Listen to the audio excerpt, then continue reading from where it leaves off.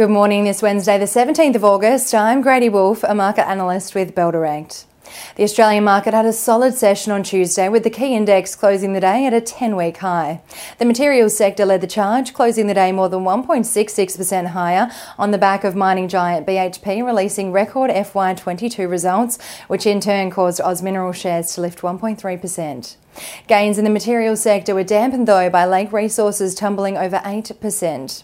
Life360, the tech stock and a stock that is recommended by Bell Potter as one to watch in FY23, soared almost 5.5% yesterday after also releasing strong half-year results, including monthly active users topping 42 million and subscription revenue lifting 88%.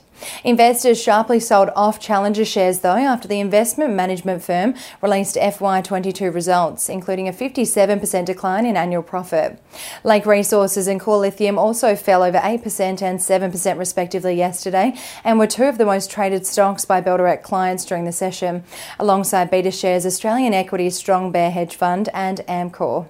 Taking a look at Wall Street overnight, the US key indices closed mixed, with the Dow Jones and S&P 500 boosted into positive territory by strong earnings results released by Walmart and Home Depot, indicating consumer spending could remain strong. The tech-heavy Nasdaq, though, closed the day in the red. US industrial production data for July, released yesterday, showed the world's largest economy's value of production output rebounded for the month to 0.6%, which was actually double what markets were expecting.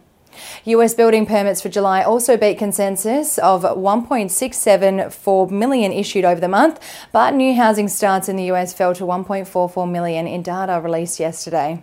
Over in Europe, the stocks, FTSE and DAX each closed the day marginally higher on Tuesday, but are struggling to build momentum on last week's rally. Locally today, investors will be awaiting FY22 results released by specialty biotech company CSL and oil and gas giant Santos.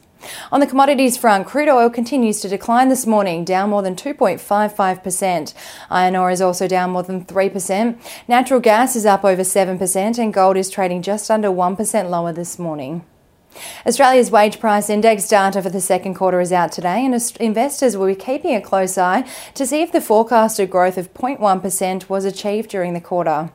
Now let's dive into some trading ideas for your consideration today. Trading Central has a bullish signal on Catapult Group International after detecting a head and shoulders bottom chart formed over 84 days, which is roughly the period in which the target price of $1.44 per share to $1.54 per share may be achieved, according to standard principles of technical analysis. And Trading Central has identified a bearish signal on retail group Adairs following the detection of a continuation wedge chart pattern forming.